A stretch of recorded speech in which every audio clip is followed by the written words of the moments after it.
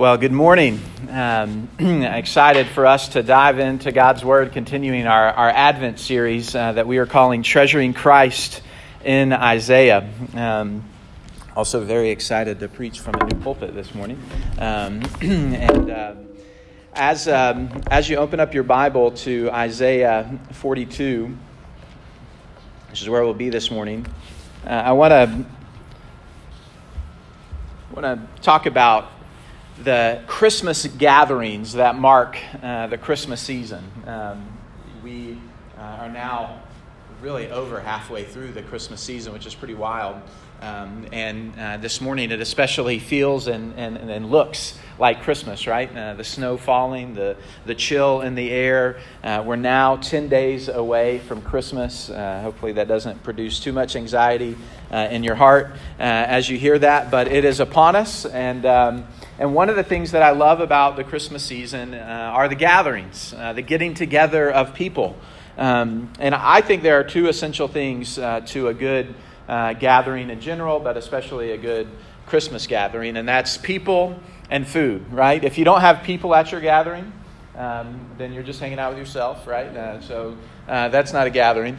And if you don't have food at your gathering, one might question what your purpose is as you get together, right? So my small group just had a Christmas gathering this last week, and there were things wrapped in bacon, so that tells you what kind of gathering it was. It was incredible.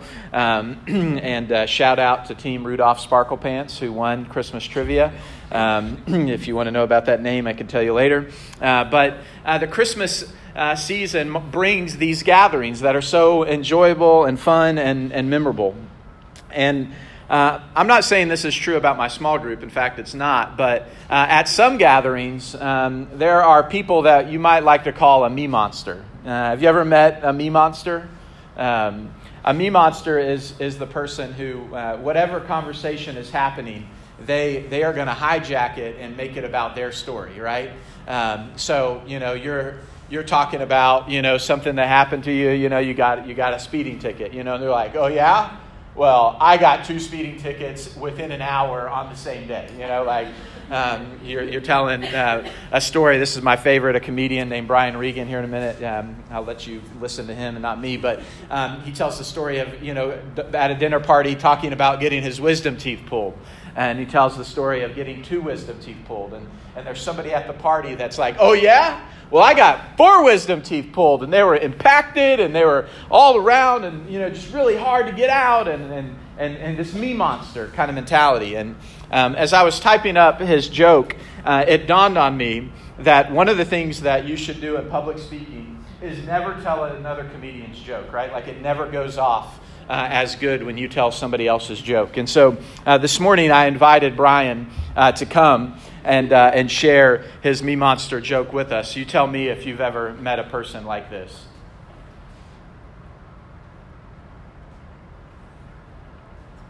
I see it all the time. Obviously, people get something out of it. At best, people wait for your lips to stop.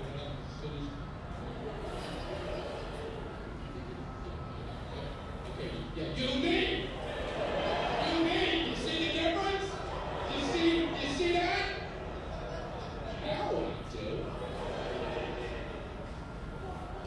What is it about the human condition people get? That's why I have a social fantasy. I wish I was one of the 12 astronauts who have been on our moon.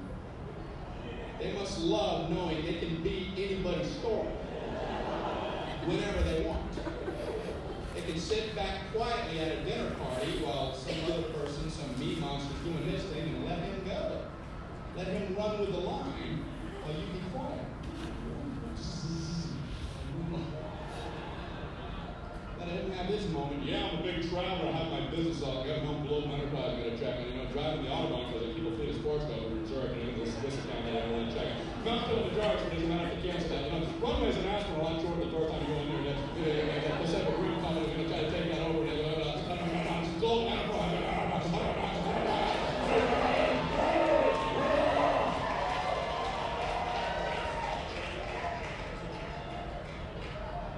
I walked on the moon.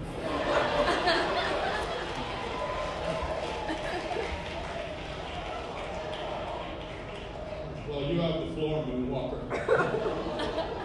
You know, you mentioned driving on the Autobahn. That reminded me. Once I was driving in the Sea of Tranquility. In my lunar rover. And I too was worried about our speed till I remembered, wait, we're the only ones on the moon.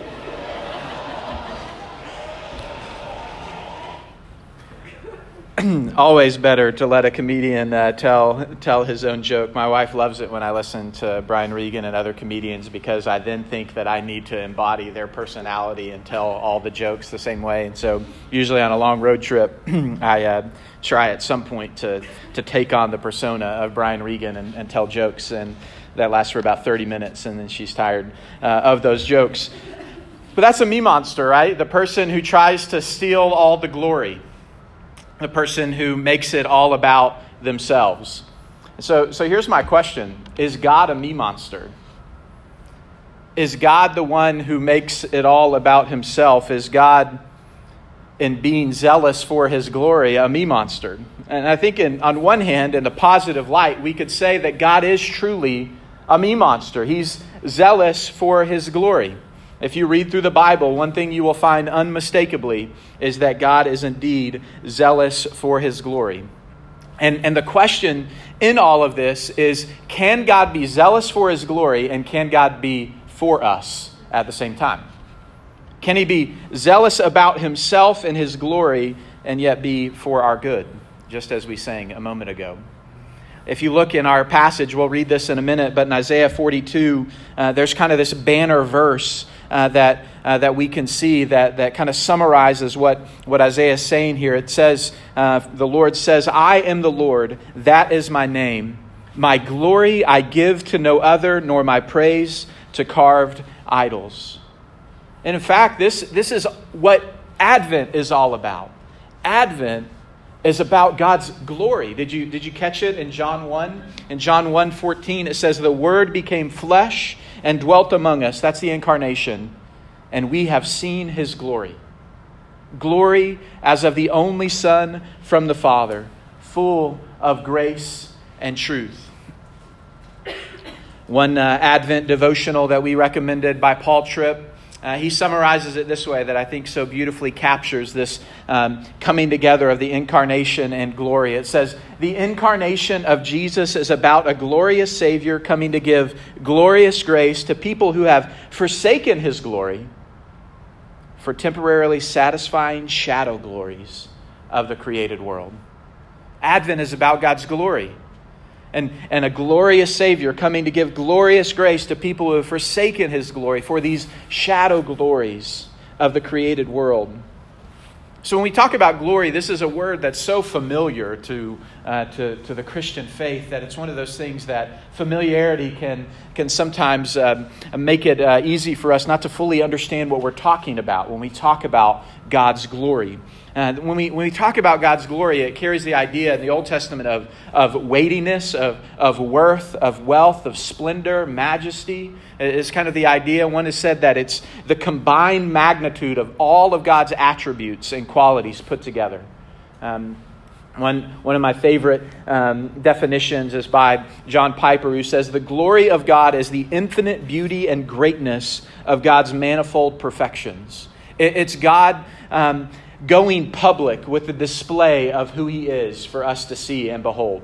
It's God showing us the fullness of his character. And we see this in the Bible. It happens in these moments of God with Moses at the burning bush, and on Mount Sinai he reveals his glory, and in a moment with in Isaiah chapter 6 when God's glory is beheld in the temple, and we get a glimpse of it at the birth of Christ and at the baptism of Christ and the transfiguration of Christ, all these events of Christ's life, and at the resurrection. It's like God pulling back the curtain of who he is and showing us himself and his character being put on display. In a way, we could say that God's glory is putting on display all of who he is so that we might see and adore him for who he is. Another author, J.I. Packer, says there's two parts of God's glory that we should understand. It's God freely and graciously revealing himself, But God's glory in a way has a reciprocal loop to it, that when God reveals himself, he reveals himself so that we might see and praise him in response. So that's why we can say that God is glorious and that we glorify God, right? Those two things go together. God is glorious, and the only right response to God's glory when he shows who he is to us is to respond by glorifying him, which means to praise, to speak of his worth and his majesty. It's to say, God, I've seen this glimpse of who you are, revealed in Jesus through God's word, through your acts of redemption and your mercy put on display. And all I can do is say, you are worthy. You are glorious. We saw it in the Advent story in Luke chapter 2, when the announcement comes that good news of great joy will be found in a Savior who's born in Bethlehem. What do the angels show up and say? Glory to God in the highest. And then what do the shepherds do when they see Jesus? They go and they tell everyone, praising and glorifying God. This is how God intends for us to respond to him. He's zealous for his glory, and in being zealous for his glory, he intends for us to see that and to respond in adoration. And so this question of can God be zealous for his glory and be for us brings us to Isaiah 42. In Isaiah 42, we see God speak of his glory and reveal his glory. And he does it in a unique way that we're going to see. But before we read particularly our verses, I want to set the context for Isaiah 42. We've been talking about Isaiah and jumping around. I know there's a lot that we've taken in. We've been in Isaiah 7 and 9 and Isaiah 35. Well, Isaiah 40 is kind of like a new section in a way in Isaiah. We've gone from Isaiah 1 through 39, which has an emphasis on a king like David who will come, a Davidic king who will come and establish God's kingdom and reign. Well, in Isaiah 40, there's this emphasis upon the servant of the Lord who will come and accomplish God's redemptive work. And so there's this change that takes place in Isaiah 40 where we see God says he's going to comfort his people. He's going to send a messenger who prepares the way of the Lord. And God's going to come. Remember, Israel's in exile. They've experienced exile through Assyria. And Isaiah is saying, because of your rebellion, because of your hard-heartedness, the Babylonians are coming and you're going to experience exile. They've been taken out of their land. They've been stripped of the ability to worship God as he commands because of their rebellion, because of their hard-heartedness. And God is saying, I haven't forgotten you. My discipline doesn't mean that I don't see you. My refining doesn't mean that I'm not coming for you. I'm faithful to my promises. I'm going to come and comfort you. And now we begin to see in Isaiah 42 and Isaiah 49, Isaiah 50, Isaiah 53, which we'll look at that passage next week, this servant that God is going to send will be the centerpiece of how God is going to bring redemption to his people. And all of this sets up, when we get to Isaiah 41, it speaks to the spiritual condition of Israel. You see, God is so concerned for his glory that he will not share it with anyone. No God that we could make with our hands, no God that we deem is within us, no supremacy that we give to another person or to a pursuit in our life. God is zealous for his glory and no one can share it with God. And we see how this contrast is set up in Isaiah 41 and 42. If you look just at a few verses, we see it in Isaiah 41 and verse 24 and Isaiah 41 verse 29. Our new screen, which I'm really excited about, we haven't quite figured out our spacing, so forgive us on that. Isaiah 42:1, we see this contrast. Look at the behold that starts each of these sections. It's setting up this intentional contrast so that we see the worthlessness of anything that we put above God and the supremacy of God over all things. And in verses 41 through in chapter 41, verses 21 through 23, God actually invites the idols that the people of Israel have given themselves to make their case. It's God speaking directly to idols, for these few verses, saying, make your case, show your validity. And he says in verse 24, behold, you are nothing. Your work is less than nothing. An abomination is he who chooses you. Strong words, right? Within the context, God is going to show Israel that though they are in exile to Babylon, God hasn't forgotten them. In fact, he's going to bring about another ruler, another emperor. And he names him by name, Cyrus, who's the Persian mighty warrior and emperor, who's going to come and defeat the Babylonians. So just imagine this. God has put Israel in exile under the Babylonians, and he's going to use another godless emperor to come in and defeat the Babylonians to release Israel. And it's the Persian king who will actually send Israel back to Jerusalem and will pay for the temple to be rebuilt so that the right worship of God in the Old Testament can be restored. God uses the most unlikely of people and circumstances to accomplish his mission. It's not a blessing upon them, per se, but it shows that God, we sang it this morning, he's sovereign over all. He's in control of all things, working all things out. What a good word for us when we see all kinds of things on display in our world, all kinds of scoundrels who will put in places of power and authority, whether it be a president or it be a senator or it be a leader in a community. God is at work, not condoning, but working out his plan in all things. And he shows Israel that he predicts ahead of time what's going to happen. And he says to the idols, can you tell me what's going to happen? Can you make anything come about that isn't already? He's showing this worthlessness of anything that we would put above him. He says, are the things in your life that you're trusting, can they tell you what's to come? Can they be your steadfast anchor without failing always for whatever you go through? Can they act in such a way to make things happen that wouldn't otherwise happen? He says, no.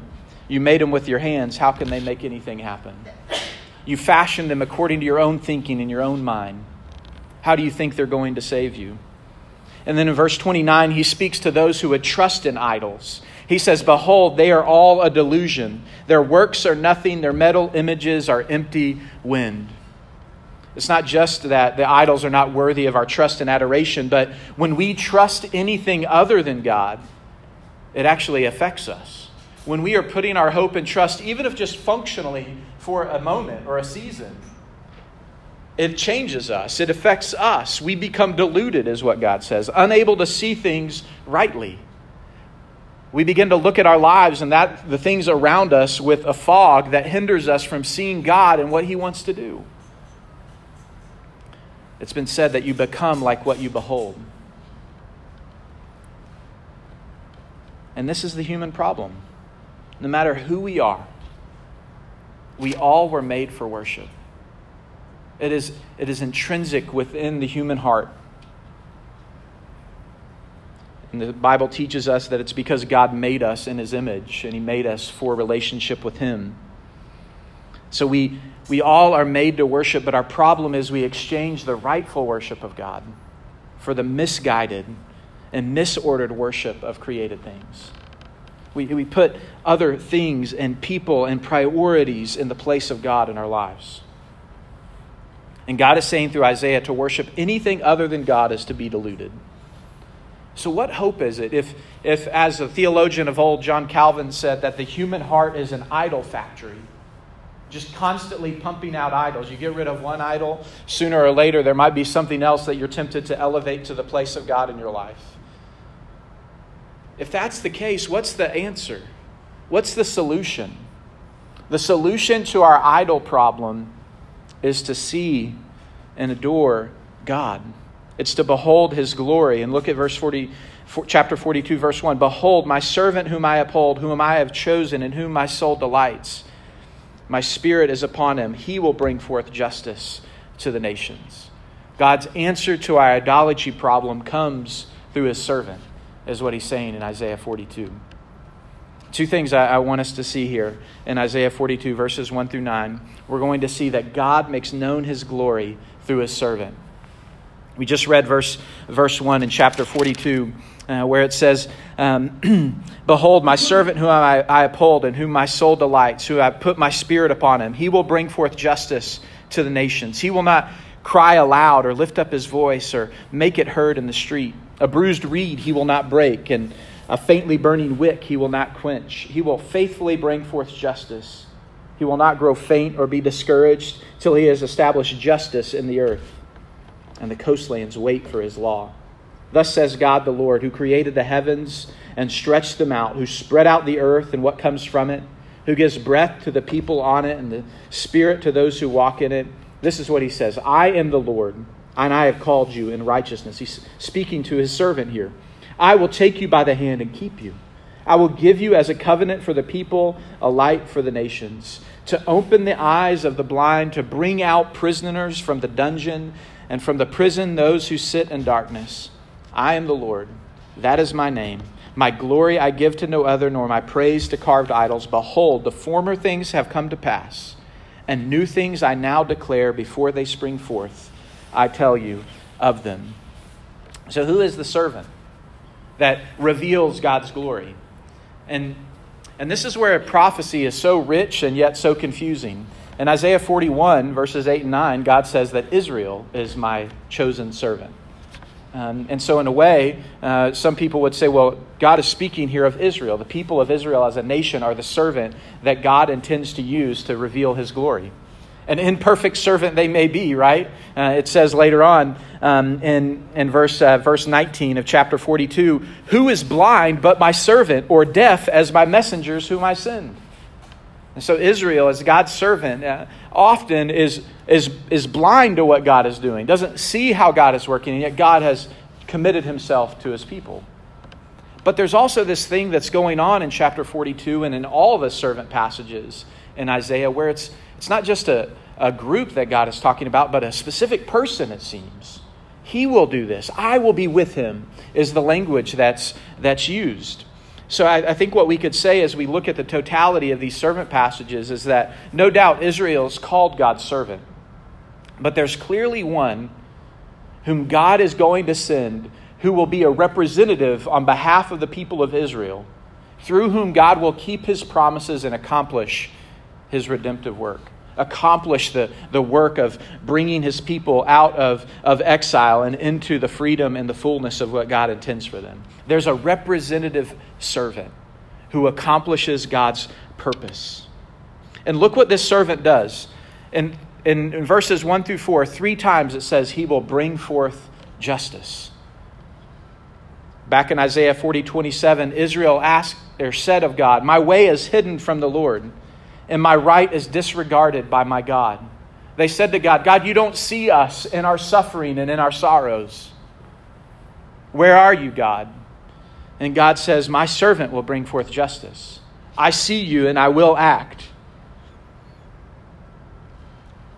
And justice is God putting things right according to his word.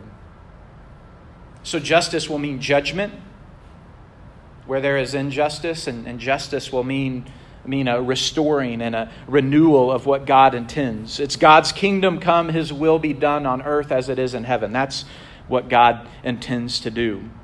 This includes within it our scope of all of our longings for a better life, of a better world, a just world where human society is as God means it to be, without corrupting idolatries. Verse 1 says this justice is not just for some people, but for all people, all nations. Verse 3 says the servant will bring forth justice faithfully. He won't be inconsistent in bringing forth justice, but he will do it in faithfulness. And in verse 4 says it will ultimately establish justice on the earth. Justice will reign one day. And we should be able to be a people who care about justice in our world because we have a God who's revealing his glory through a servant who brings forth justice. But yet, this is also what shows us our inability, right? Like we live in a world where we want justice, but we've had a long history of wanting justice and failing to actually bring it to be. No doubt we should long for it, but the true justice that God intends is a justice that comes about when we order life according to his word, according to what he says. And look at how he brings forth justice in verses 2 through 4. It's unlike anything that we might expect. It says that he won't cry aloud. He won't make his voice heard. He's humble and gentle. A humble reed he will not break. A faintly burning wick he will not quench. Do you know that this is how the Bible describes Jesus? In Matthew 11, verses 15 through 21, Jesus has been teaching and healing. He's just healed a man with a withered hand. And everyone is clamoring and upset about what Jesus has done. And Jesus pulls back from the crowd. And Jesus says that this is in fulfillment of what Isaiah said. And he quotes verses 1 through 3. That he will not cry aloud or lift up his voice or make it heard in the street. A bruised reed he will not break. A faithfully burning wick he will not quench. He will faithfully bring forth justice. Jesus was making the world as God intended it to be. Just giving us a glimpse of it in his first coming. So that we would have the hope that when he returns, he will indeed establish justice on the earth and make all things new, as he's always intended it to be. This is the hope and the longing of every believer. The hope of the world lies in the servant of the Lord, the one in whom God delights. He's a quiet healer, the one who uses his power for the good of others, not by bullying, but by suffering, not by demands, but by absorbing our sins and our miseries into himself. And verse 4 says, "In the furthest coastlands will not dread his approach, but they will eagerly await his law." This is Jesus. Isaiah is pointing to Jesus, the one born in a manger who grew to be the servant of the Lord, a humble and quiet servant who ultimately, as we'll see in Isaiah 53, will not establish justice by demanding it, but by suffering for us. And ultimately, how do we know that God is for his glory and for our good? It's the cross. It's on the cross that God reveals his glory, that the righteous would die for the unrighteous. In 2 Corinthians 4 through 6, it says that the gospel is the glory of God revealed in Jesus Christ. What is the gospel? The gospel is that Jesus died in our place and for our sins and rose victorious from the dead. And it's there on the cross that the glory of God is revealed for all to see and behold. It's where God doesn't overlook injustice, but he puts the judgment that we all deserve for our injustice upon Jesus. It's where God's love isn't sentimental, but God's love is sacrificial, because Christ takes what we deserve upon himself to give us what we could never earn or deserve on our own. A perfect right relationship with him, forgiveness of sins, and new life in Christ. On the cross, God reveals that he is ultimately and fully for his glory and yet for our good. And it says in verse 6 that he will be a covenant for the people and a light for the nations. This is holistic, that God will fulfill his covenant promises for Israel through the servant, and that those covenant promises for Israel won't be just for them. But like God said to Abraham in Genesis 12:3, you will be a blessing to all nations.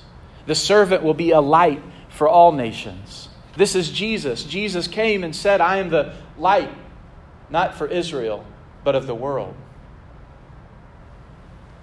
Jesus is the servant who's come to reveal God's glory and to be for our good. And I think the challenge for us is to believe that this is true. In all of the ebb and flow of our daily life. Like, this is true in a grand and glorious way. But if I could press into your life as a follower of Christ and say there are times when maybe just the day is hard, maybe it's parenting, maybe it's a relationship, maybe work is overwhelming, maybe the circumstances of your life seem to all be slanted against you. And it's when we look at our circumstances and we draw the conclusion that God can't be for us, that we must remember this. Listen, this, as we've talked about on and off over the last few weeks, Christmas time is full of great memories and traditions and wonderful thoughts and warm things all around. But it's also full of all kinds of discouragement. Family isn't the way that you want it to be. You don't get to go home when you thought you were going to, or you get home and you wish you weren't home. You have all of these different challenges that you face. Do you know that God is for you? He's ultimately showed that He's for you through the cross. And because He was for you on the cross, how will He not also give you all things? That's what Romans 8 says. If you believe that God was willing to come, born for us, died for us, rose for us, that means that in our everyday life, big moments, ordinary, mundane moments, God is for us. Let this strengthen you. That God being for us means that He's also for His glory. And that God being for His glory means that He's ultimately for us, because what He wants more than anything else is for us to see Him for who He is. And when we see God for who He is, it will sustain us and strengthen us no matter what we face. That's the good news of God being with us and God being for us. God reveals His glory through His servant. And then finally, we see that God's servant brings about global worship. Verses 10 through 17. The response to God of making His glory known through His servant is global worship. Look at the command. Sing to the Lord a new song, His praise from the end of the earth. You who go down to the sea and all that fills it, the coastlands and their inhabitants. Let the deserts, the cities lift up their voices. The villages, the inhabitants of the towns sing for joy. Let them shout from the top of the mountains. Here's the summary. Let them give glory to God and declare His praise in the coastlands. Let them praise God. God has revealed His glory, and the only right response to that is praise. Is worship. Not just a tribal God receiving tribal worship, but a global God for all nations receiving global worship for all people.